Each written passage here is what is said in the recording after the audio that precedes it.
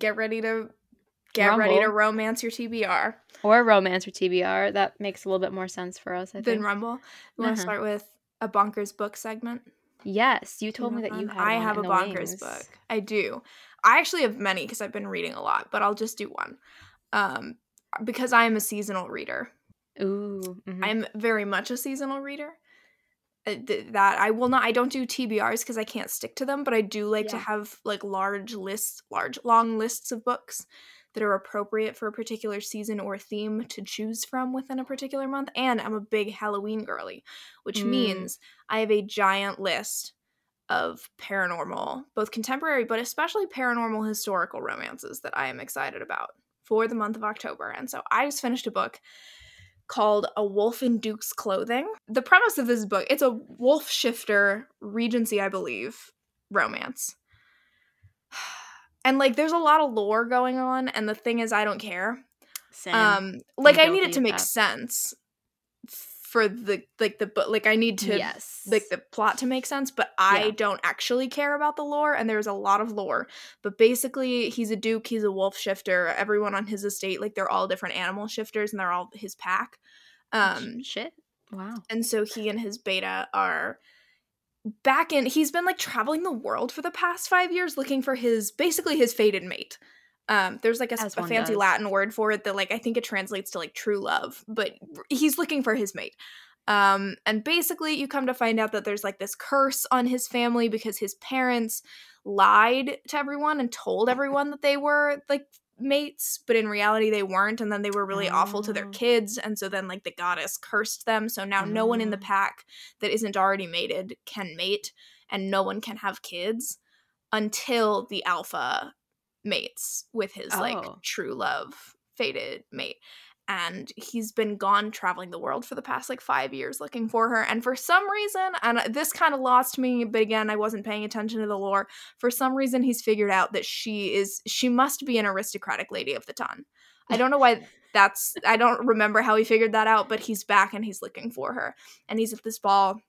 And he scents her, and he's like, oh, that's her. And he goes and finds her. She's a wallflower. And he, like, drags her out and makes her dance with him a couple of times, and then drags her off to the balcony, which is very scandalous. And then he, like, grabs her and jumps over the balcony wall and disappears into the night with her. Hang on tight, spider monkey. And he basically, like, sticks her in his carriage, and she's like, what are we doing? And it's, like, him and his beta and omega. And he, like, low-key kind of kidnaps her and takes her off to his estate. And she's like, what are we doing? And he's like, well, you're ruined, so we have to get married now. And she's like, I don't want to get married. Meanwhile, Felicity the heroine, she's got this whole she's, like, a really low-ranking aristocratic lady. She's an orphan. Her horrible uncle and horrible cousins are, like, meddling in her affairs. And supposedly, according to her very evil uncle, she's been told that her father left her a bunch of, like, money and whatnot. But only if she doesn't get married until, like, she has to turn 25 and be unmarried, I guess. She's doing this, like, horse breeding thing. Her mom had this herd of mares. She's doing horse breeding. She wants to keep doing that. But it turns out, of course, her uncle is lying to her, and she actually does need to get married, or, like, she doesn't have, it doesn't matter, whatever. The will is missing. Her dad's will is missing. She can't get in touch with the lawyers. Ooh, something is going on. Everything is mysterious. The Duke is like, but which, by the way, they haven't told her that they're all shifters. Yeah, I was gonna say, He's like, just does like, she? No, because you know he's there just are some. like, well, you've been ruined. So we have to get married, and also he's trying to like court her, but also he's like part wolf, and his wolf really just wants to like mate with her. There's a lot going on. I wolf you. There's a lot happening. He, by the way, his name is Alfred. He's the alpha. Okay. Okay. Oh, it's all like that, though. The beta is named Bates. No. And the omega is named Omara. No. There is a little maid who's very cute. Her name is, like, Mary Mossett or something. Okay, and it's very obvious that she's a mouse shifter. Oh, that does kind of sound like a mouse. Yeah. There's a lot. Everybody is an animal. She doesn't know, but she's, like, kind of unique and quirky and really loves animals. And so it works. Look, it actually could have been way more bonkers. I wish it had gone a little bit crazier. There was it Go Hex Yourself, I think, and there was this like cat shifter, or like this like wizard warlock thing turned into a cat, got stuck as a cat, And then he was just like, the cat was like always spying on the heroine. And the Adam Driver-esque hero, because it's basically the life hypothesis with magic. And like, if you look, his face is on the cover, like it's him. Yeah. And he would like get very angry at this cat, and she was like, what? He's a cute little cat. Like, he's just being like a cat. And he's like, get the fuck out. Because like she'd be showering and the cat's like, hey. Oh my God. And like she'd be like sleeping in her bed, and the guy's just like, get out, like stop. And so I can just imagine like those situations if they're just a bunch of animals, and she's like, I love animals, let's cuddle. She does love animals. Well, there's like, she like runs into him in his wolf form, not realizing that he's a wolf, but she is not like other girls understand. She loves animals. And so she, instead of like running the other direction from this, I think she said he like comes up to her shoulder. Like, this is a massive black so like wolf. Twilight. This is a giant animal. But she just like senses that he doesn't mean her harm. Oh yeah. And so she just starts talking to him. She calls him Your Grace because she thinks he's like the most majestic, and then names him Alfie. And I'm like, girl, and why are you whatever? So she like tells all of her problems to this wolf, not realizing that the wolf is this guy that she's like magnetically attracted to, but also doesn't like because he's kidnapped her. But she's not even that upset about it, if I'm being honest. Look, it's a weird book. I mean, it's a bonkers book. Did I have a good time? Yes. Can I say it's like super well written? I don't know about that. But it gave me what I wanted. It was a wolf shifter historical romance. My main note is that I wish it had gone more crazy. I wish it had been more bonkers. But getting to our actual like podcast episode, bonkers book of this episode. It is an author feature. An author feature with one of my favorite authors. I assume one of your favorites as well. Oh yes. India Holton, who is also just like a delightful human being. Anyway, yes. The Wisteria Society of Lady Scoundrels and the League of Gentlewomen Witches, and soon to be the Secret Service of Tea and Treason. That's such a cool title. It's a cool title. They're all just like really long, so I always forget. It's like the Immortals After Dark books, and I'm always like, I don't know. The third one. The one that I'm very excited about that's coming out. I am actually obsessed with these books. So I've read each of them twice. I did not do the audiobook on either, which is now very rare for me because I do so much on audio, but I did. I bought the Kobo one as soon as this book launched because I was and am obsessed when I read the arc of the second one, so the League of Gentlewomen Witches. And so like my Kobo was raring to go that next day, because like if you don't know, Kobo is my key to success because it's cheaper than Audible. Every month you get charged $10, I think, and then you just get like a credit. So I have like credits saved up for a rainy day. That's where I use like my well-loved books, like Angelica Frankenstein I bought there. Always Be My Duchess bought there, because I have no time to wait in long library holds. So yeah, very good audiobooks. Amazing. Well, I did not do audio for either of these. I did, however, I remember downloading the like NetGalley widget of the first one, reading. I think I got through half of it before I immediately ordered the physical copy online and was like, I need this book immediately in my hands right now. But I think I finished it on my Kindle. And then the second one I did obviously through NetGalley. Yep. As soon as they approved my request, which admittedly took longer than I wanted it to. I was I was chomping at the bit waiting for them to approve my request. And then when they did, I think I read it in like a day. And then when Gentlewomen Witches was coming out in, when was that, March, I think? Lord knows, I don't know. Lovely friend Megan, Meg Mazzaferro, and I did a reread of the first book, and for us a reread of the second book, although we obviously waited until like it was out and everyone could do a read along with us, and then did like live TikTok streams together to discuss each of the books. And so that time I tabbed and I annotated each smart. Of those books. I wish, like, I literally bought tabs and I had this book sitting out for that purpose, to just like go through my Kindle and like see what I had all highlighted there. And it has never happened thus far. So I don't normally, I'm not a big tabber. If I'm doing an ebook, I will highlight, but if it's a book that I know I will love, I used to do more like annotations, not like tabs, but just like writing in the book. I would annotate sometimes. Typically, I only tab and annotate if it's a reread of a book that I really love. And then I'm like, okay, like I did that with all of my Emily Henry books when I reread them. I always go to the audiobooks for a reread. So and then I don't really have time to like listen and tab at the same time, which I could make time. I just say I'm going to and I never do. But yeah, I was like looking through my ebook notes for the book too, and I was like, oh, Alex. Oh no. It's like ones that I know I want to have notes on though. And these ones, these I think are books that I'm not a big rereader because I always get stressed out about all of the unread books that I have. So for me to reread a book, it has to be like, oh, I reread like all the time. A really good book. I just don't have the, like, I will get stressed because I'm like, I have all of these other books piling up that I need to get read. And so for me to reread one, it has to be one that like, I really love it and I'm going to commit time to it. Yeah. If I'm like, I mean, since I'm a mood reader, like if nothing is speaking to me, I will go back and like that I have from Libby or something, I'll go back and just reread one. Or, you know, if I'm in a huge slump, like if I'm reading like a bunch of like 3-star books, I'll go back to one that I know will give me what I want. And yeah, I reread Criminally.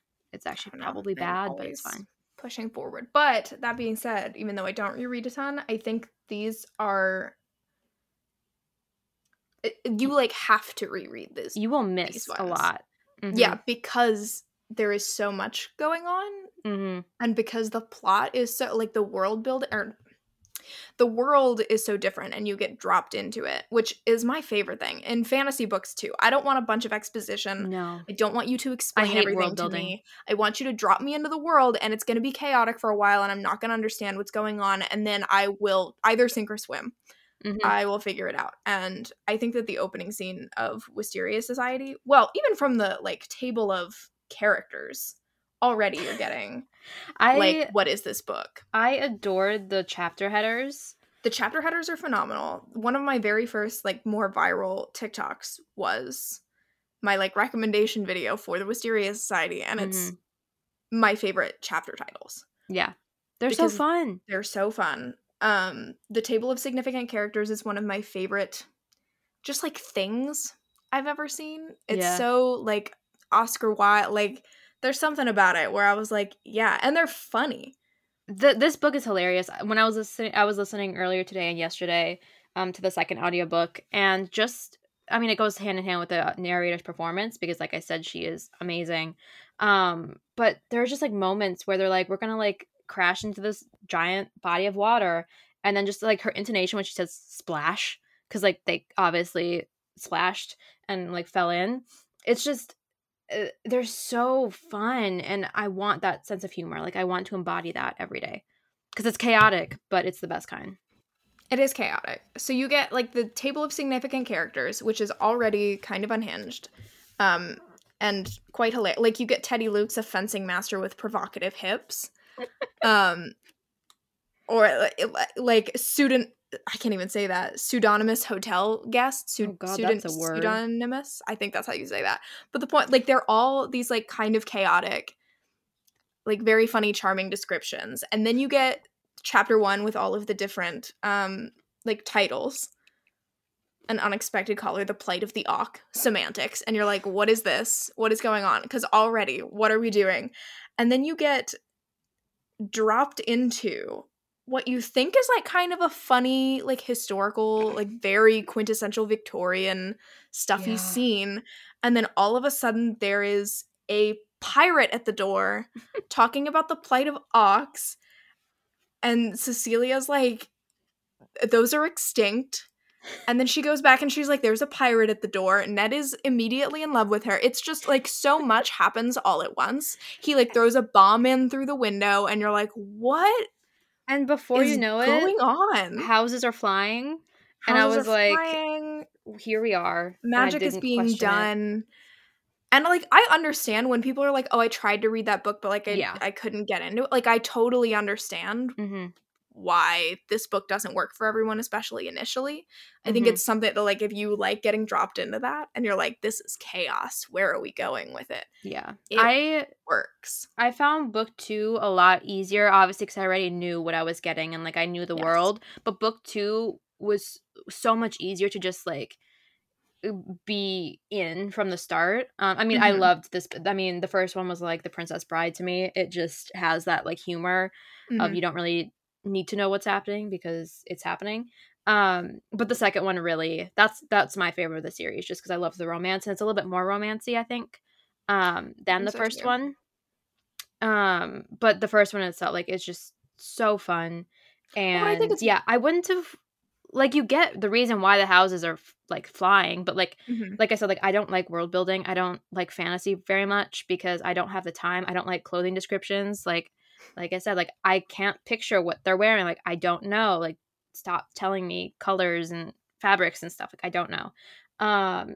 And so I just really had a good time having no clue. And then there's like Bronte, like, there's a bunch of the Bronte villain references. Thinks he's like related to Emily Bronte. No, well, yes, but the Bram Branwell Bronte, the brother. Yeah. Well, yeah. So I think that these are books that you have to reread because at least with the Wisteria Society, I mean, I think that it's easier to get into the League of Gentlewomen, which is not because necessarily like the world building is any less daunting, but just because we've already read a whole book set in this universe. So now we already know what's going on. We're just catching up on what's happening with the witches rather than like getting dropped into something not understanding what's going on. So I think if I had started with the League of Gentlewomen Witches, maybe my response to it would be different. Unclear. But I do think because the first read of these books, I spent the whole time trying to figure out what was going on and following the plot and then just like figuring out the initial romance. The second time I read it, I already understood the world. So I wasn't confused and trying to figure that out. I already understood where the romance was going. And so I caught approximately, and I don't want to be dramatic here, but I would say probably around 4,000 more little jokes and references than I did the first time. Because practically every sentence is like a wordplay or some kind of joke. Or like an allusion to some literary thing. That happened when I listened to the audiobook. Because like obviously I read it and then waited until the audiobook came out, and there's just so much, and I definitely haven't even picked it all up. So like I could like physically go back and reread this and have a completely different experience, which I think is the best part of rereading. Sure. Like whenever I reread something, I will always pick up more stuff. Yes. Like I said, I am very slow on the uptake. Like I am not the, brightest bulb of the bunch. So I am always excited. And I also have a terrible memory. So I will forget what happens and be so surprised when I reread. I mean, Yes. I just know about myself. Like, if I want to do any kind of critical analysis, and this is a book that I think lends itself to critical analysis, particularly with all of the literary allusions. If I want to do that at all, it's going to have to be on a reread because my critical thinking brain is not on the first time I read a romance. Like, I need to, like, absorb the plot and, like, the actual romance itself. And then when I go back, I can unpack it. But, like, there are just so many, like, running bits that I caught on to that I didn't the first time. There's this running bit, I think it's one of my favorites, where she refers to the wits, like, her wits, as little characters, where I just flipped to this one at random, but where it's like Cecilia's wits drag themselves up, shoving arms into jackets, slapping helmets on heads, coming more or less to attention. And like the wits come back over and over again, where her wits will do things, or just like little running bits like that that I didn't necessarily like. I thought they were funny the first time, but it wasn't until rereading that I started noticing all of them working together. I'm like looking through my review, and I literally said, it's like The Princess Bride and Wuthering Heights from the writers of Shrek 3 with a touch of Up. Like, what? Like Shrek 3, like, there's just something about Shrek that really feels like, especially like the second, like, through, because like the first Shrek is its own thing, I think. Then they get really into like the fairy tale, but like the villain was so much like Prince Charming, where like Prince Charming is just so dramatic and like absurd, but also hilarious, and you also kind of want to root for him. Like, that's how I felt with just like the drama of this man thinking he's related to the Brontes and making it his entire personality, which like I would too. So it like Shrek 3 really stood out to me there, and you know, that's maybe like just a me thing, but I sure loved it. I think that I had like in my initial video recommendation, I had like a similar like this is like The Princess Bride meets this. Yeah. But I remember saying like if this was all a movie, like The Princess Bride meets Monty Python, directed by Wes Anderson and then adapted into a book by Oscar Wilde. That is the energy of this book. It felt very Wes Anderson to me, like very colorful. The humor reminded me of it. I don't know. I'm not a Wes Anderson expert. It just really sure didn't know who he was. So okay, well, if you watch some Wes Anderson movies, you will know what I am talking about. Oh no, I know like the Grand Budapest. Like I can definitely feel it. I think the soundtrack also, like the kind of quintessential Wes Anderson soundtrack. I have a bunch of his songs or like songs from his movies on my playlist for these books because I can just listen to them in the background while I'm reading and it makes sense in my brain. Like there's a very specific style to these books and there is literally no like other comparable books that I can think of that I'm like, oh, these have a similar vibe. The only one that I've found is completely different, but also just like fucked me up in the same way was The Undertaking of Heart and Mercy. Like it's so unique and odd and weird that, you know, they're really not similar really at all, but just the way it made me feel like when I was reading it, I was just like, I have no clue what's happening, but I don't want to know. Like, because you're just also thrown in that one and you get weird ass into words. This weird fantasy world. And so like, you know, if you like that book or like the Wisteria Society or like the League of Gentlewomen Witches, maybe read that one. Because I can see why people for both books would be like, this is just not for me, which totally valid. They are wrong, but they are valid and entitled to their opinions, even if their opinions are wrong. No, I do understand like why you would be put off trying to start these and books. Also like the sense of humor. Like I feel like this really, you know, feels like my type of humor, and so like I have a really good time. But I know some people like they're just not what they like, so I completely get it. And like I wouldn't want you to like read it, like try to force yourself if you're not feeling it. I mean, maybe try the second. Like if you were like okay with the first one, not like your favorite thing, I would try the second one just to like it. Like if you have any curiosity. I mean, he's an Irish tattooed pirate who's just absolutely obsessed with her. Like, and she, oh my god, like it's just so good. It's just so. They push two beds together because there are two beds, not one, and they're offended. It's just if I had a nickel for every historical romance with a DIY one bed trope, I'd have two nickels. You'd have two nickels. What's the other one? Two nickels. The Duke Who Didn't.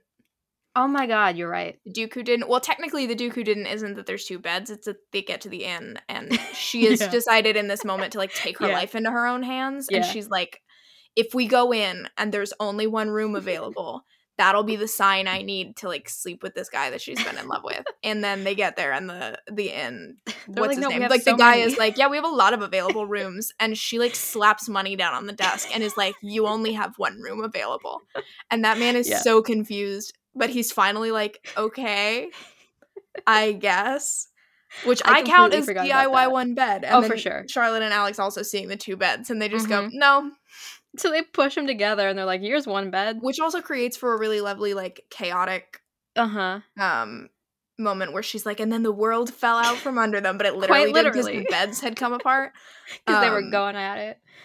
Ugh. I listened to that scene twice this morning. What I like to do is end an audiobook right after a sex scene.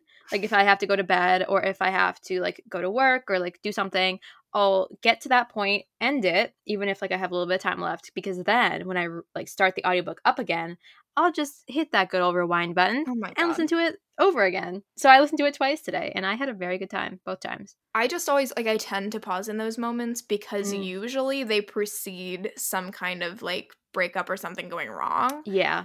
This may be because I read a bunch of Sarah McLean back to back and her like if they sleep together, that's a sign. He's probably going to leave. Something's going to happen immediately after. So I always like get to that point because they're emotionally happy and then I can like pause and come back to the breakup because I'm not ready for it. And I don't want to pause in the middle of it. this first one for them happened around like 50%, so there was enough time. But I hate when that, like, I know, like, sometimes that happens and like it makes me sad, like when you know they're like all cuddly and then you know something bad's gonna happen. You see it coming. Yeah. But that definitely happens a lot. I just realized we never gave, like, I guess if you're listening to this, you've already read these books, but we never talked about, like, the premise.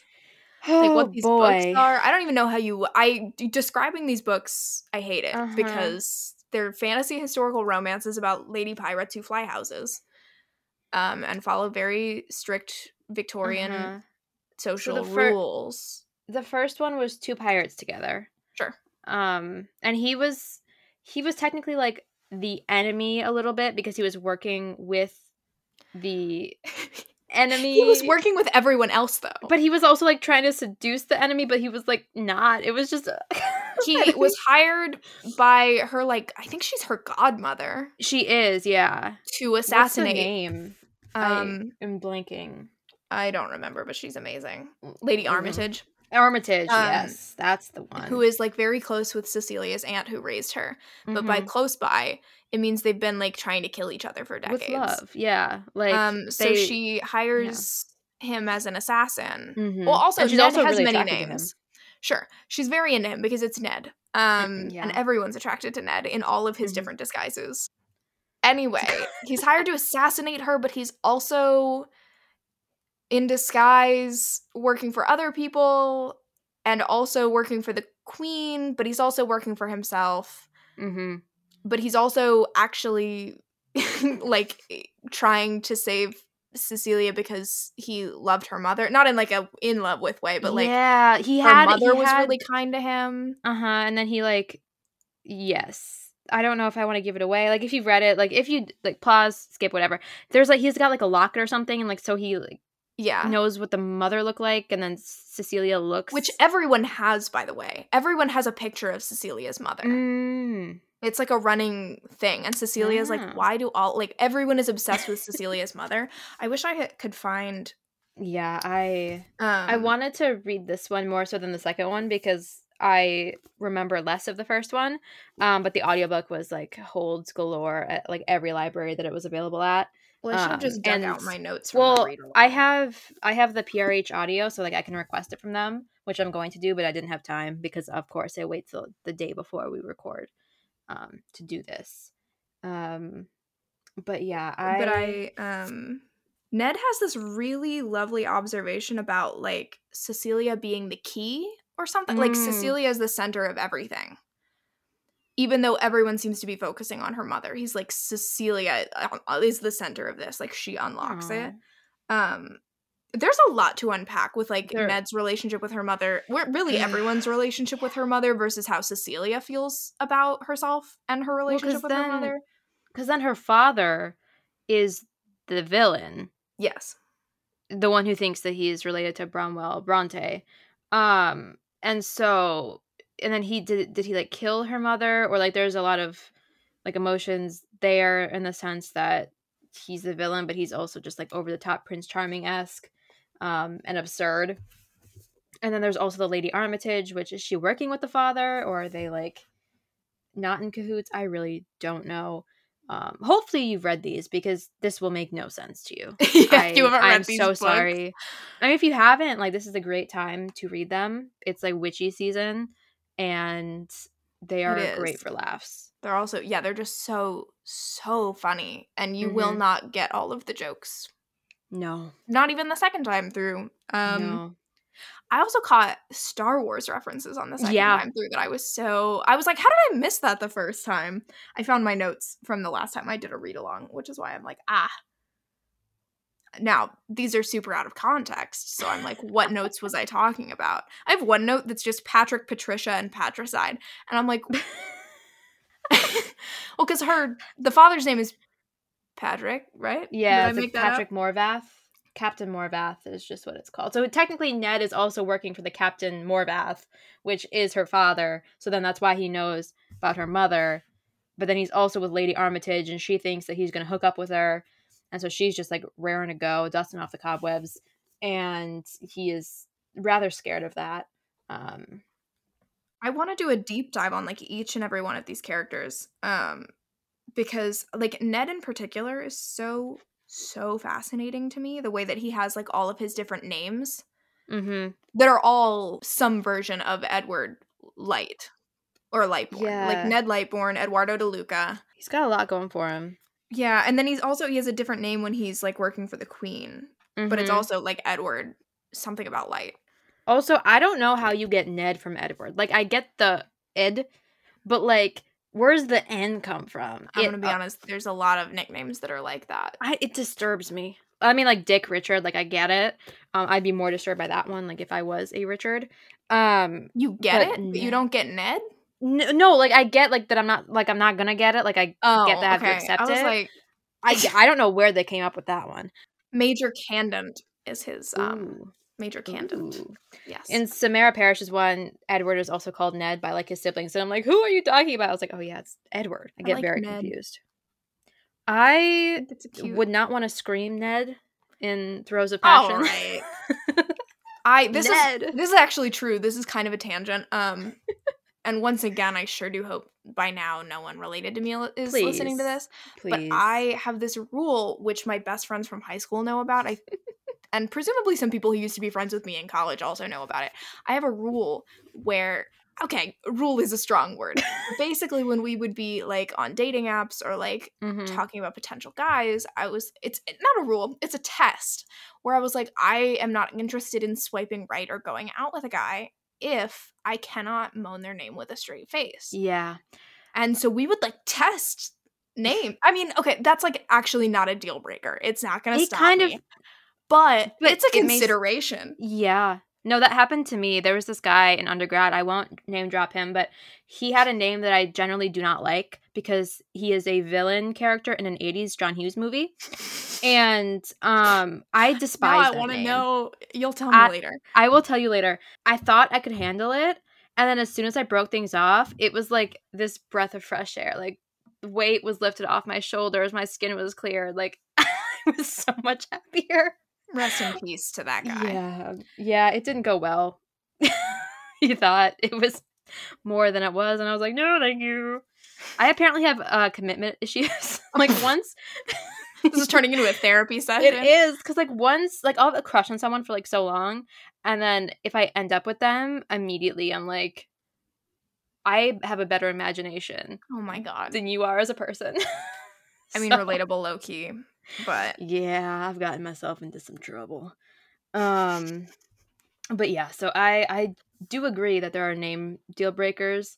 Like I think I could handle most, but there are some that Well, I mean, speaking of commitment issues, I do want to talk about the League of Gentlewomen and Witches, but first, I do want to mention that, well, number one, this is one of my Wisteria Society is one of my favorite relationship dynamics, which is a smitten man. And a very, like, cool presenting heroine, who is, of course, not as unaffected as she would have you believe.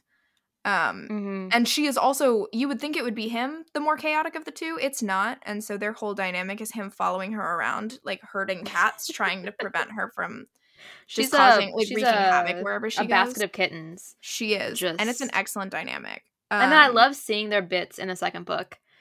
They're like it's the so highlight, fun. Not the highlights, but they have like their moments are little highlights every time they show up. Also, this is going to be perhaps a controversial take. This has one of my favorite sex scenes in a romance novel. Really? Not because it's like really wild. It's pretty tame. There's only one.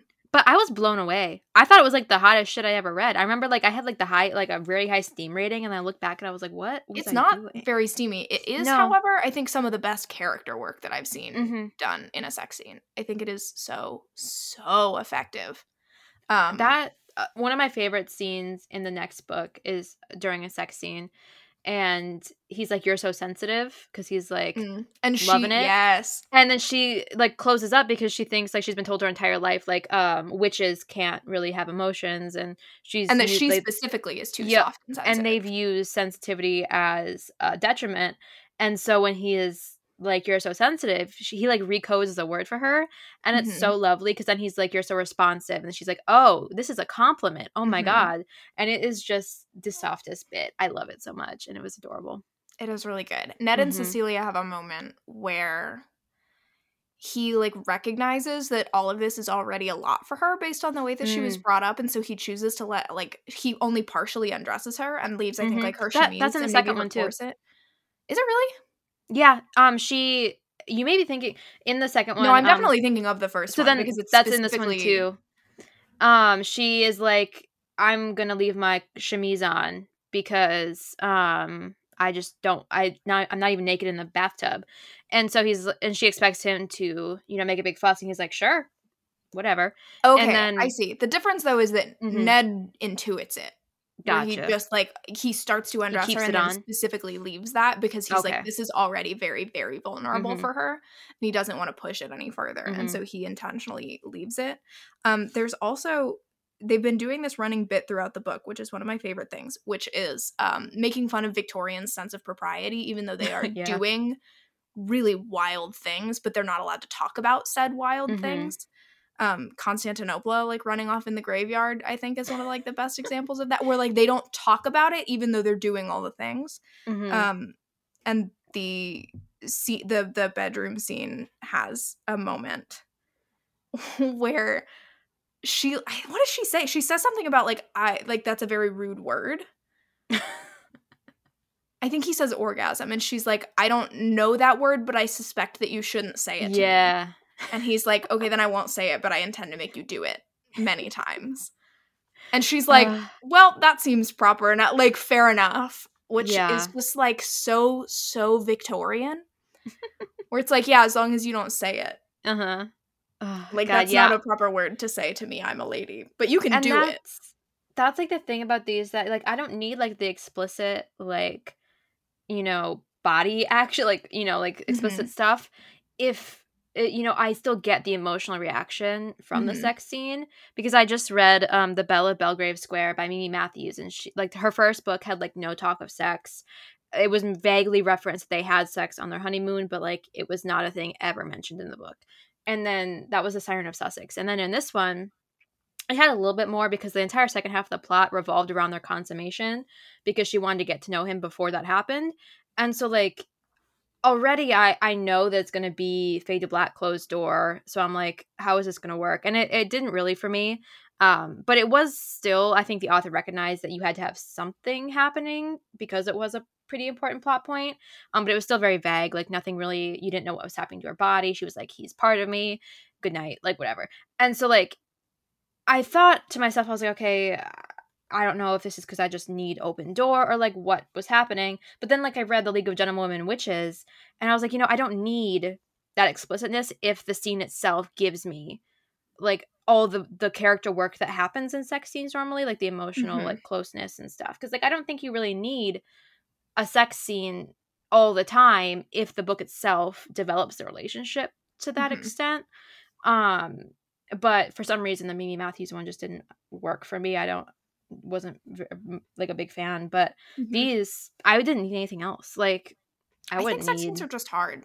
Because sometimes you do get really explicit ones, and you're like, okay, that was great, that was hot, but, like, what'd you get from it? Didn't do anything? Yeah, there was, what was it? I can't remember the book, but the sex scenes just didn't function like I wanted them to. Like, there was never, I think it was Do You Take This Man by Denise Williams, and it was always, like, hard and fast, and they never had one where they, like, talked to each other or, like, had, like, a very intimate moment, like, maybe closer to the beginning, but, like, I thought a sex scene was coming towards the end, and then it didn't, and then we got a different one, but that was, like, just, like, very rough and, like, very quick, and I just learned nothing from that. Like, it was hot, but I didn't get any emotional connection to the characters or to, like, the relationship. And so, yeah, like, I love a good hot sex scene, but if it doesn't, like, I don't need them all to do something like that, but I want at least, like, one to, like, give me an insight into how they work. Like, how does, like, cleanup work? Like, how do they cuddle afterwards? Like, their dynamics after too. Yeah, and I think India Holton in both of the books. I mean, League of Gentlewomen Witches is, like, a little bit steamier. Oh, it is. Oh, for sure. It's not, like, wild, but it's a bit steamier, and they have more scenes. But even then, it's that same, like, it's not doing anything crazy, but it's doing really heavy emotional lifting. Yeah. Particularly because there's some of Cecilia's arc is about physicality, but a lot of Charlotte and Alex's is about like physicality, and in particular like Charlotte embracing like magic and also freedom, and a part of that for her is also like the freedom of her physical body. And I really liked how it didn't go so far into the like such like she was never really afraid to have sex. Like it was where there's a lot of times in, you know, the Regency, Victorian, whatever eras where they're just like they can't do it because it's not like propitious or whatever. And there was never really that. Like once she decided she wanted to, she just did it. And obviously she was like nervous and like, I mean, Cecilia's the same way. Yeah. And so I really just like decided and was like, all right, we're doing this now. And then was nervous. I thought it was really fun. She still went through with it. No, I agree. I love Charlotte and Alex. This one feels like I'm gonna say smaller, like in scope romance than the first one to me. It feels much more like a road trip and intimate. I mean, the first one is a road trip too, in a sense, but more plot heavy. Yes, like this one is, like I said, more romantic, or like more of a not necessarily more romantic, but more romance-y. They're together a lot, and I think because you don't have to have everything that happened in the first one to like get you grounded. And so this one, that's why this one is my favorite of the two so far. I can't wait to see the third one. I mean, he's an Irish tattooed pirate. Like I can't get over that really at all. Alex O'Reilly and his scarred boots. And his scarred boots. His scarred boots, they come back again and again, which by the way parallel her boot. I could write an essay on like Alex and Charlotte as character foils and the way that like their trauma mirrors one another, and it comes down to their boots. Like quite literally his like tall scarred boots that she repeatedly is like, depending on a woman's education, they can make her tremble either with fear or like excitement. True. And I was like, relatable. And then Charlotte's got various pairs of like very pretty fashionable boots that will then like shoot out poison darts or like create a cloud of fumes or like do all these things. There's also a line that lives in my head rent free where Alex is like, do it, step on me with those vicious little boots of yours. And I was like, step on me? And then he was like, she's gonna annoy me into an orgasm. Stop. I was dead. Dead on the ground. Alex gets it. He really does. And then when he first realized he loved her, I'm of course not gonna be able to find it, but I just loved, like, he was like, okay, that's what's happening, and I thought it was adorable.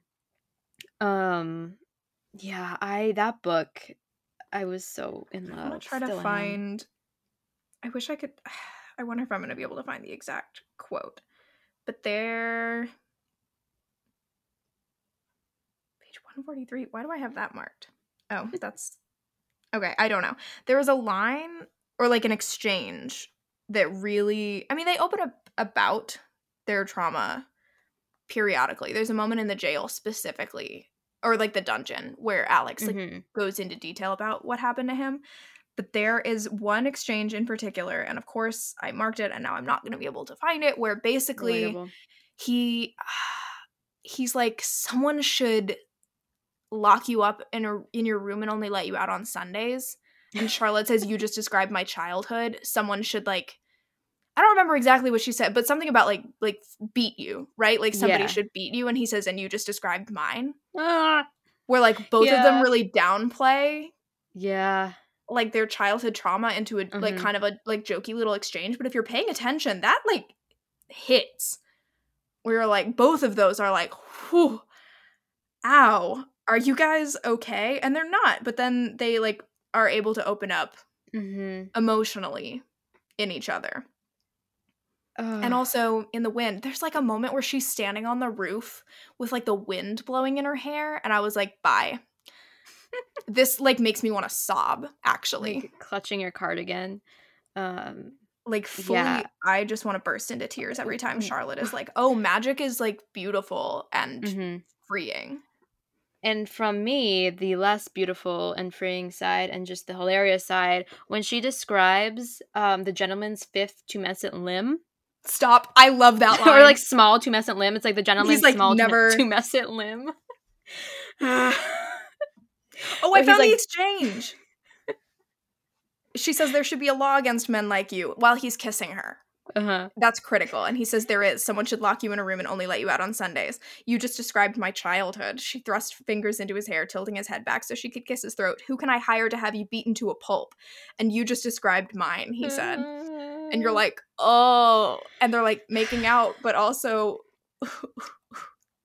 And then he goes, that's my witchy woman. Maybe not at that time. But he was really just like, that's my witchy woman. And I was like, every man should say that. Step on me with those vicious... I'm really just finding all the quotes, actually, now that I'm looking at my tabs. Step on me with those vicious boots of yours. I just passed the one, it's ungentlemanly for you to tell me what to do. Actually, no, I take that back. It's entirely gentlemanly. You, sir, represent all that is wrong with our patriarchal society. And you, madam, are the most enticing creature I have ever known. I want to lick every inch of you. He did love to lick. That's the perfect character dynamic, dare I say. And so while the first book revolved a lot around the Brontes, this one was a lot about Jane Austen, and Charlotte loved Jane Austen, but like Jane Austen was a very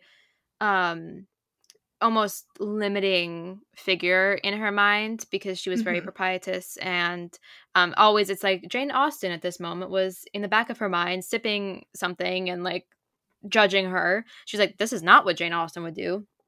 And then at one point Charlotte had to declare after all there was no enjoyment like lovemaking. I thought that was hilarious. There are a ton of like Austen reworks of little and I liked how at the end she like brought it back together to where she still loved, you know, Elizabeth Bennet and stuff, but she was able to be her own character in her own romance. Yes. And could also have sex. It was also just such a great way of writing a neurodivergent character to have like, because she is on the autism spectrum. And so to have like, she doesn't know how to act in social situations, so she's constantly falling back on what would Jane Austen tell me to do in this situation as her way of navigating things, and then getting outside of situations where Jane Austen could help and like floundering, and then learning to figure it out and like gain confidence in that area. It's so lovely. What? This quote I just found: when your future husband realizes you're not a virgin, what will you tell him?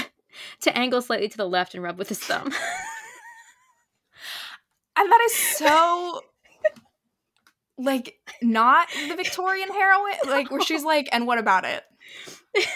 And that's what I love. Like, it's just, it's so unique and hilarious. Well, you really get that it's like, that's her mother's influence. Because she has, like, the proper Aunt Judith. Yeah, like, and her mother is also hilarious. Oh, her mother's one of my favorite characters. She is so funny. She is constantly talking about the things that her husband did to her and with her. And Charlotte is like, stop. He like bought her some flowers, and her aunt was just like making a comment about how something or another, and then the wife and her sister in the back of her mind, she's like, well, she doesn't want to know like how I thanked my husband for bringing me those flowers. But she's constantly making dirty jokes and things, and like talking about her sexual experience, and like trying to get Charlotte to like fall in love and, you know, try some things. And so to have like, and I think there's a moment too where she recognizes like, I am like Judith's, like I am a Plym, but I'm also a Pettifer, and like the ability to embrace both sides of herself. So lovely. I also just want to talk about please do. Because there's just, I could talk about this entire book and every moment in it, but I think one of my favorite, like, kind of, it's not one moment, but, like, extended moment is when they are running around, running from Aunt Judith, holding hands, and everyone that they run into makes a comment about them being together, and both of them are like, we're not in love, we're not together. And they, like, whoever they are talking to pointedly looks at their hands because they're still holding hands. Yeah. And they're just like, no. We're not in love. What are you talking about? Which, like, huh? And then is it immediately after? I think it is immediately after. After some incredible innuendo, like a whole paragraph of it, Alex laughs and for the first time says, "Oh dear, I do love you." Yes. And there's like pause. I loved this scene. There's truly, I could read this entire page, but where do I start this? The beginning of the book. It's just the audiobook. She says, only an uncouth person. He's made a joke about like her reaction last night. She says, only an uncouth person employs lewd innuendo. It shows a kink in the imagination, and I urge you to take a more somber, penetrating perspective, Captain. It's not hard. It is now, he muttered, but thankfully she did not hear him. I meant all the way to Lady Armitage's house, which will be the climax of our efforts. Once I have the amulet, you can withdraw. Alex laughed. Oh dear, I do love you, he said. And silence clamped down between them. He added, pushing a hand through his hair, metaphorically speaking, of course. Of course, Charlotte agreed hastily. She realized she had stopped walking, possibly because her heart seemed to have stopped beating. She began to stride once more along the street. Do not look so concerned on my behalf, Captain. It is a common enough statement. For example, I myself love that house there with the wooden shutters. I love tea. I love you and your smile and the way you sigh in your sleep. See? Common, unconcerning. We are still enemies. Mortal enemies, he agreed, smiling get out of my face. It was at that scene, I swear, I'm assuming I, went on a rampage on my Instagram stories. Sure. I vividly remember my reaction. Because, I thought his was good. I was yeah, he just said it. I love that when they don't mean to say it. And then, her reaction. She just did it in the same way. I actually could throw this book across the room right now. I love you and your smile and the way you sigh in your sleep. See, common, unconcerning. We're still mortal enemies. Me, actually, if I ever fall in love. I'm it's fine. It's normal. We're enemies. Yeah, truly. I said Heartbreaker was one of the most romantic books. This is also one of the most romantic books. This is also one of the most romantic books. And it also, similarly, it's just a ton of really small, very adorable moments. And so, we've talked a lot about moments, but there are, for every moment we've talked about, there are, 10 other ones that we haven't mentioned. I laugh out loud listening to these audiobooks. I'm just laughing like a weird villain. Because it's hilarious. It has no business being as funny as it is. No, I don't know how you followed up the Wisteria Society so well, you know? They're different. They feel different. But they're so good together. Yeah. I am simply obsessed. And it's interesting, it's clearly the same narrative, authorial voice. It's the same style, but I don't know if it's the tone that's different. The humor is the same. Yeah. But there's something in the overall tone of the book that is Charlotte and Alex's relationship is unique to them and separate from Ned and Cecilia's relationship, even though a lot of the humor and a lot of the narrative choices are the same. In this, it's a pirate versus a witch, so that is already different in a sense that witches have to be a lot more reserved, and they could get burned alive if they're found out where pirates can just pirate and get away with it. Because then there's also is it a witch hunter or a pirate hunter throughout? And then I found it hilarious that the Miss Plim, her aunt, immediately sees this witch hunter.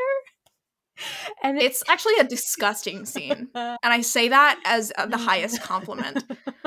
It is filled with the most disgusting flirtation I've ever read. It is so funny. And so you also the villain in a sense, because he's part of the villain set, there are a few it was just so hilarious. And then the aunt understands at some point why people feel that I don't know, it worked. It's really gross. Level. It's so gross. It's so gross. And it's so good. But you can and then they run away together. You can visualize I don't know where I've seen it before. Maybe the series of unfortunate events when there's the one aunt who's scared of everything, and then Olaf's one character who the sea captain who goes with her. There's just such a weird visceral image that I feel I've seen that. Yeah, the villains, the gross villains flirting. Ugh. Well, and also Aunt Judith, or Miss Plim, is an interesting character anyway, particularly because you have the overbearing aunt in the first book, and so you think, oh, it's another overbearing aunt, and then they're very different because what's her name in the first book? That's a great question. I am blanking. She's great in in Wisteria Society. The aunt in there is a really she is overbearing, but it's out of love, and you can tell. And Cecilia loves her very much, even when she's kind of rolling her eyes at her. Versus, Miss Plim is also acting out of love. Yeah. But it is a really interesting portrayal of, a toxic relationship. Where, you love each other, but that doesn't make it okay. Yeah, because Charlotte's almost she's, been made to be, the chosen witch, in a sense. Because, so that Judith can exert her control over Yeah, her. because there was this moment where Society. where another witch was going to have that title, and then they, like, sabotaged her. The soothsayer wound Yeah. up with a knife in her back. Yeah. They're like, huh, that must be a sign for something. Uh-huh. And the covers are just so gorgeous. Yeah, don't even get me started. Truly, these books are so beautiful, and for what? I love them. This has been over an hour, so I feel like probably we should wrap it up. I don't even know how to pick a favorite scene from either of these, because truly... I think you named mine with the way that they said they loved each other in the second book. Because to me, that was just a major serotonin hit. But also, like, I wanted to scream into a pillow and punch something out of love. Relatable. Mm-hmm. The first book, I think my favorite is the scene where Cecilia gets drunk. Oh my god. There are a lot of really, really good scenes in the first book, and I love all of them immensely. But there is a really funny scene. Like, that is the one that I think sticks in my brain the most clearly, where they're, like, pretending to be husband and wife named Victoria and Albert, and she gets drunk and is in complete denial of it. And Alex is like, you are drunk. And she's like, no, that's crazy. And then they have, like, a moment where, like, they have to go to the hotel room, and there's only one bed, but, like, it doesn't turn out the way that you think it does. It's very charming. I think my favorite are the Wisteria. I mean, Gentlewomen Witches. There's so many. But I think my favorite is actually the last scene, not the epilogue, but them. Well, first they make love and float onto the ceiling. Oh, yes. While they are doing it, because Charlotte is just, like, so overwhelmed with happiness that her magic makes them float onto the ceiling. And it's so lovely. And it's after, why am I going to cry looking over my notes for this scene? Where they're, like, about to have sex, and she realizes that, like, he's silencing her with pleasure and using intimacy. Listen, I'm about to start a whole other dissertation. They use physical intimacy as a barrier so that they don't have to open up emotionally, which is why this book is steamier than the first one, because they've been doing that since the beginning of their relationship. And so finally she's like, stop, we need to talk. And then she gets uncomfortable and is like, never mind, I don't want to, just kiss me. And he's like, no, you're right, we're gonna talk. So they have to have this whole, like, moment where they open up and have a conversation about how much they love each other and, you know, all of the things. And then get out of my face. As he slowly filled her body and soul, she prophesied that this was how it would be from now on, not just exercise, but love in the light. Oh yeah, because they called having sex exercising. So, like, right, they were just exercising. They just vigorously exercised all the time. Yes. And then afterwards, they have this, like, very lovely, just so romantic conversation. And then go, I think they, like, sit up on the roof or go stand on the roof or something, and they, like, fly into the sunset. And he's basically like, we're just gonna go wherever you want to go. And then there really wasn't, which, like, get out of my face. There really wasn't, like, a breakup. Like, I think one of them thinks the other one died at one point, which, again, covered this before. Yeah, there's, like, the fight. I love that. They're, like, in the sky. Charlotte almost gets taken by the witch hunter, but Alex shows up and is like, I think not. Yep. Bixby is there. Very excited for Bixby. The hero of the next one. Yeah, I love, and I don't really think there was a third act breakup in the first one, was there? There was, like, after they sleep together, Ned was thinking, like, this is the it was one of those, like, Cecilia thought it was just gonna be a one-time thing, and then, like, tragically they'll never see each other again, and Ned was like, no. And he had to, like, come to the ball. There was, like, the ball that he had to come propose to her with the which, get out of my face. he brought her a house that is also a library. Yes, that was his, like, gift to her. Like, and I was like, okay, well, that should be illegal. He also has, like, there's the love in the light line in Gentlewomen Witches. Why can I not say that? And Ned has, I think he says something about, like, let me take you out of time. Is that the line I'm thinking of? I sure in their don't sex know. Scene? Caroline's just laughing. Well, I found the line that I mentioned earlier, where she says, I suspect that is a rude word and you should not say it to me. And he says, fine, I promise never to say it again, but I shall do it to you as often as I can manage. And she says, well, I suppose that's in the bounds of good manners. Oh, I found it. Look at her. And typed in out of tune. She says hurry, and he says, sweetheart, let me take you out of time for a while. And he kissed her until even he forgot there was a world beyond this room. I could do a whole other episode. We should have done one episode per book. I mean, we'll bring them up whenever we can in any like tropes or whatnot. They will show up try to stop us because we're annoying and obsessed with those books. Yeah. And you should read them. Romance that TBR.